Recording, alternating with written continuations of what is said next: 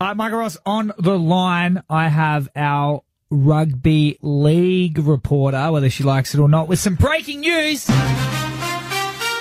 Okay, it's more of a rumour. What do you got, AB? I was going to say, it's more like, I don't know, there's been some whispers about, because obviously the NRL, for people who aren't familiar with the competition, has just introduced a new team, so they're now at an uneven number. So every single week, a team has to have a bye. Oh, no. It's bad for rugby league. Before. And it's bad, because most of the players get suspended after that. It's really bad for my super coach, because I always have to move players around, painful. Yeah. Anyway, they obviously are looking at adding another team, and there's been talk of that for a while.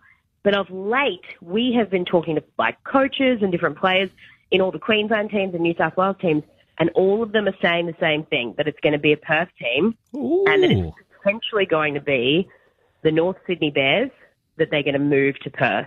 Oh, the Perth Bears, just like at Connections. But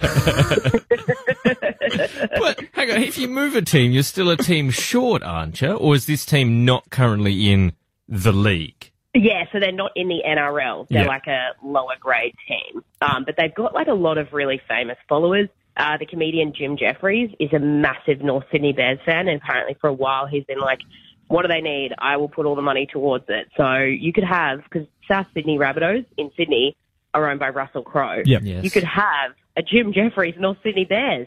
Wow. And who, do you know who owns it? Does he own it, or? I think it's the league's club at this stage, but he could, if they turn it into an NRL club, that can change. I think he'd be very heavily involved. And they've got a pretty cult following, the North Sydney Bears. So not only will you get a lot of new followers in Perth, but you would get all of the people that refused to jump onto a different NRL team from back in the day that would support the Bears as well. And are there any WA NRL players? I think there's one. I can't remember who it is. Maybe he plays for the Bulldogs. But it's hard, because how do you learn? They don't even do it at school. So, there's obviously a lot of things to iron out. But, I mean, the fact that you guys fill every single State of Origin game that's over there at Optus Stadium is probably a sign. Yeah, no, that's good. Well, we'll watch anything. Yeah. There's nothing on our TVs, right? Yeah. So if there's live sport, we're going. Yeah, well, there you have it. Well, then let's start the badminton team as a collective. We may as well. Brought to you by, I don't know, Toni Collette. She's a big fan of that, so bring that over. Yes, probably. Annabelle Brett confirming with all of her journalistic integrity that the Perth Bears will be coming to WA. It's an Annabelle bet. I believe it. I love that. Thanks, AB.